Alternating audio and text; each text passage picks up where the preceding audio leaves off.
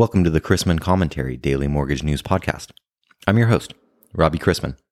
Thank you for listening this Wednesday, April 14th, 2021. Topics on today's episode include the Mortgage Bankers Association's latest performance report, my interview with Brandon Dukes on the cyclicality of the mortgage industry, and some inflation finally showing up in the economic data. I'd like to thank today's podcast sponsor, FBX, an Informa financial intelligence business.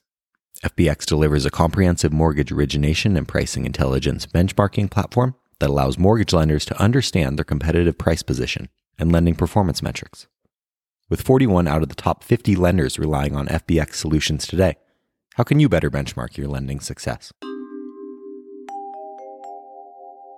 I wear a stethoscope so that in a medical emergency, I can teach people a valuable lesson about assumptions. People in the mortgage industry shouldn't assume that all lenders are the same. Jim Cameron from the Stratmore Group has noticed a difference between depository banks and independent mortgage banks. Namely, banks are not only awash in cash, which will help them with HELOCs and other portfolio products, but appear to have larger pipelines heading into this slowdown in volume and margins. Independent mortgage banks' mindsets are on cutting overtime and watching expenses. One CEO even told us about a small reduction in force for his company in the coming weeks. Even though the pandemic is still in the headlines, 2020 performance, which may turn out to be arguably the best year ever for residential lenders, is in the rearview mirror. The MBA tells us that a survey showed profits of $4,200 per loan. More on that in a minute. Speaking of performance, stay tuned for my interview with Brandon Dukes on how lenders are preparing for this less savory side of the market cycle. And for the latest on jobs, transitions and promotions, lender and broker products, and some valuable tools to lower risk, go to robchrisman.com.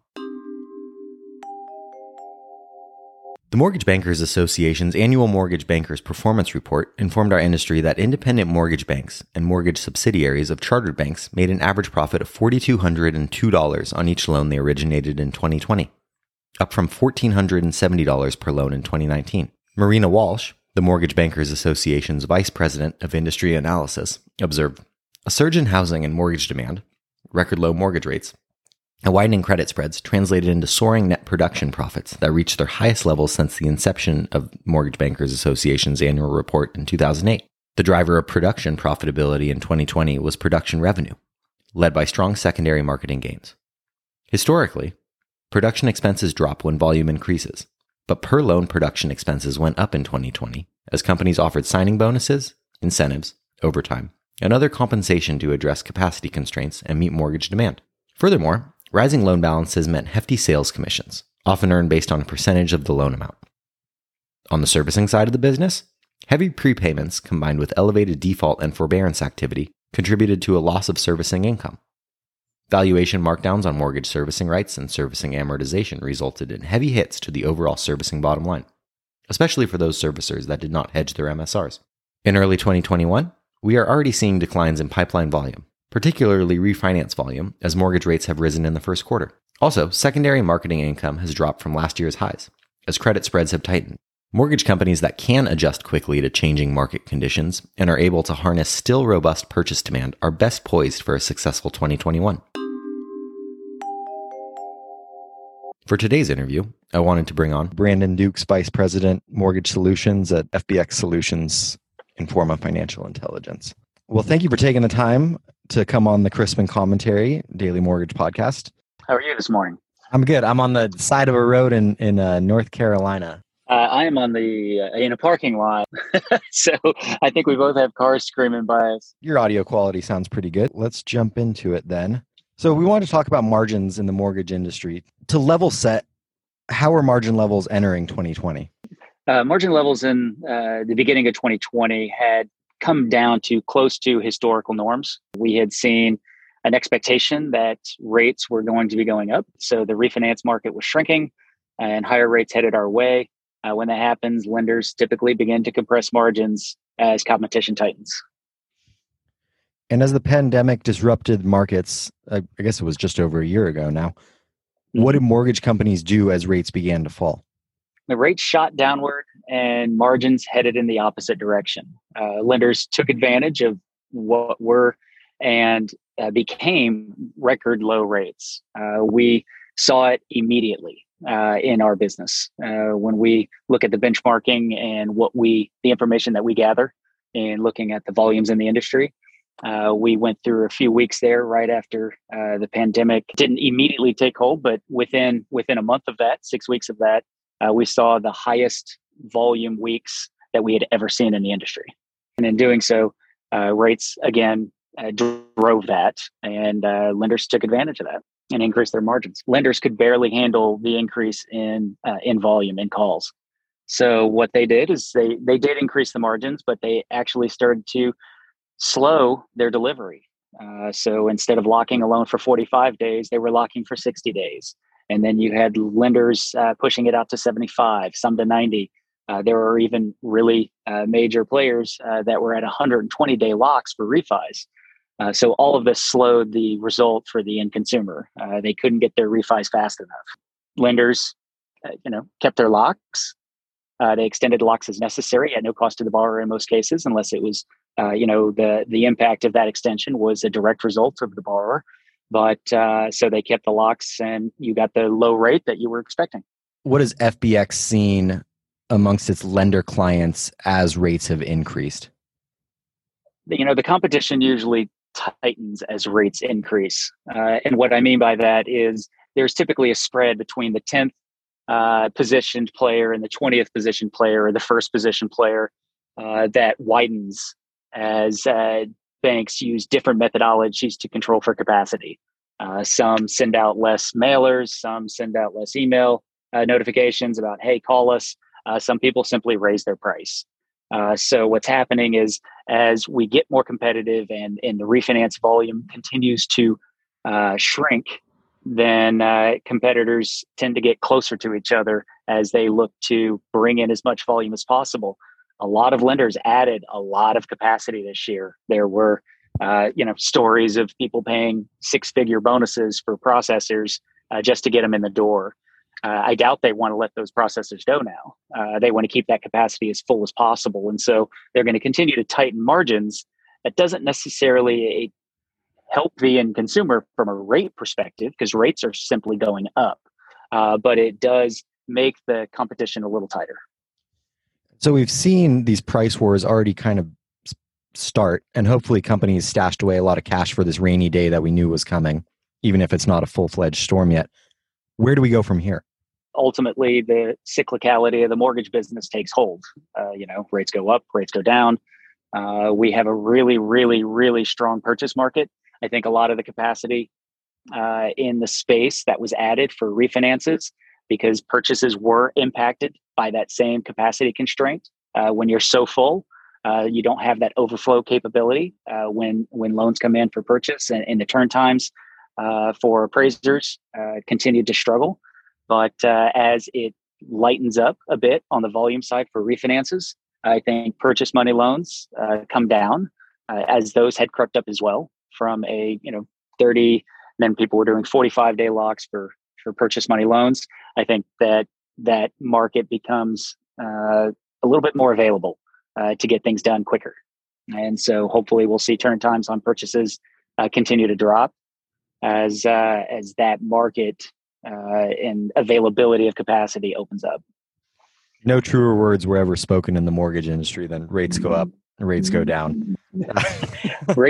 Rates go up, volume goes down. I've had to say it so many different times to different executives. We have the honor of being able to speak with our clients pretty frankly about what they see in the mortgage industry. And there's a lot of times where they're scratching their head about why volume went down, even though their competitive position improved. And it's simply that rates went up. And when that happens, volume goes down for everybody.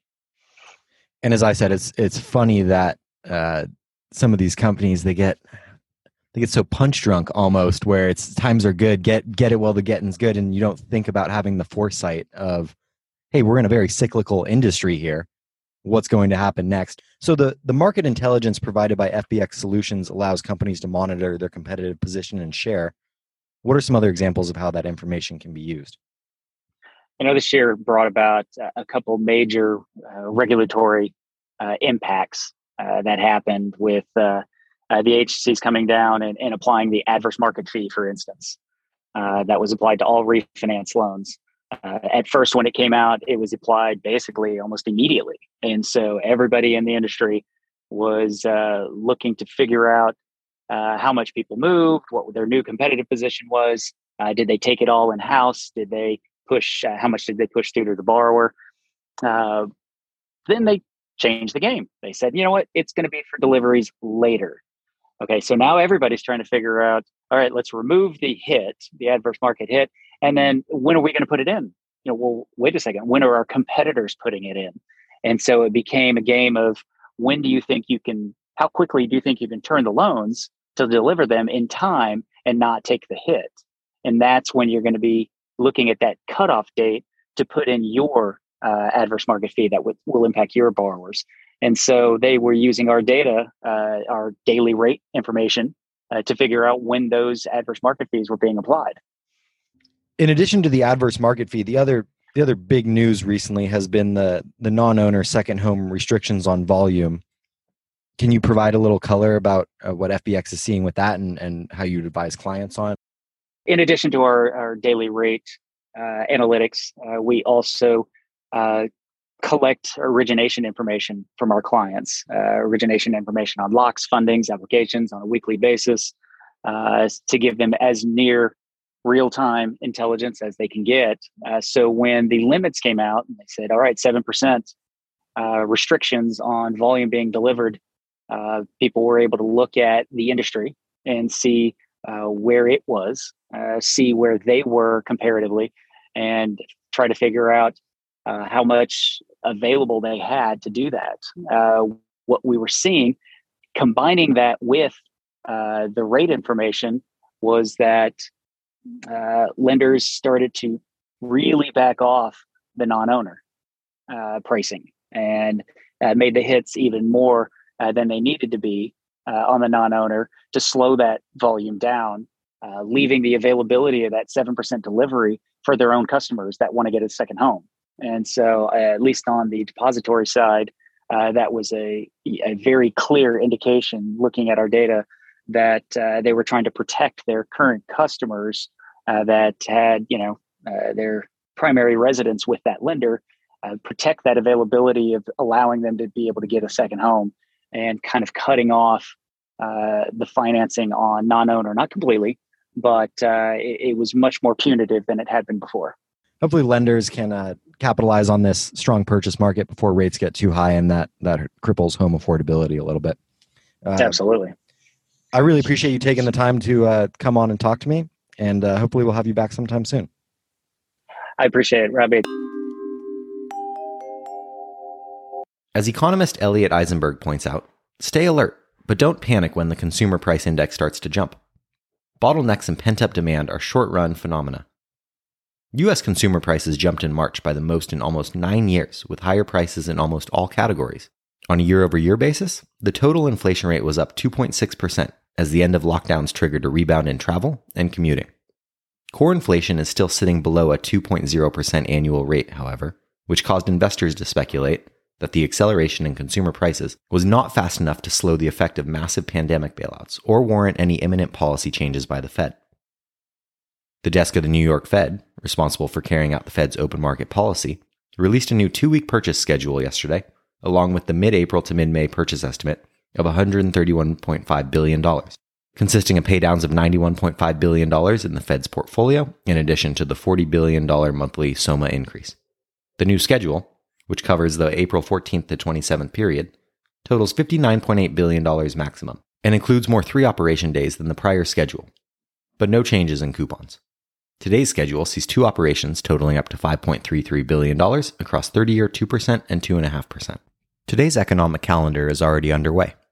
Mortgage applications decreased 3.7% from 1 week earlier, according to data from the Mortgage Bankers Association's weekly mortgage application survey for the week ending April 9th. During the reporting period, Treasury yields fell, and mortgage rates did as well. 30-year rates are currently at 3.125% to 3.25%. We've also had March import-export prices up 1.2% and 2.1% respectively.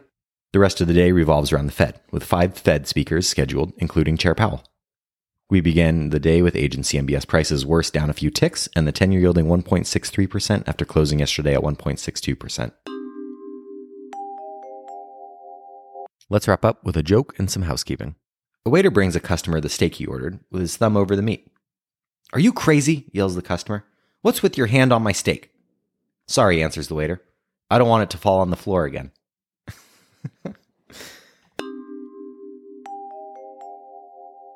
Thanks again to our sponsor, FPX. FPX provides real-time mortgage peer benchmarking that enables lender rate comparisons to access overall competitive positioning to positively impact share, margin, risk, and operational execution. With access to weekly loan origination data, representing over 50% of the mortgage market's applications, rate locks, and funding, FPX provides mortgage lenders real-time loan origination performance relative to the market. If you have any questions about the podcast or sponsoring opportunities, send me an email at robbie@robchrisman.com. Visit robchrisman.com for more information on our industry partners, access to archived commentaries, and how to subscribe to the daily mortgage news and commentary. To listen to or download past episodes of this podcast, search Mortgage News on any platform you get your podcast from.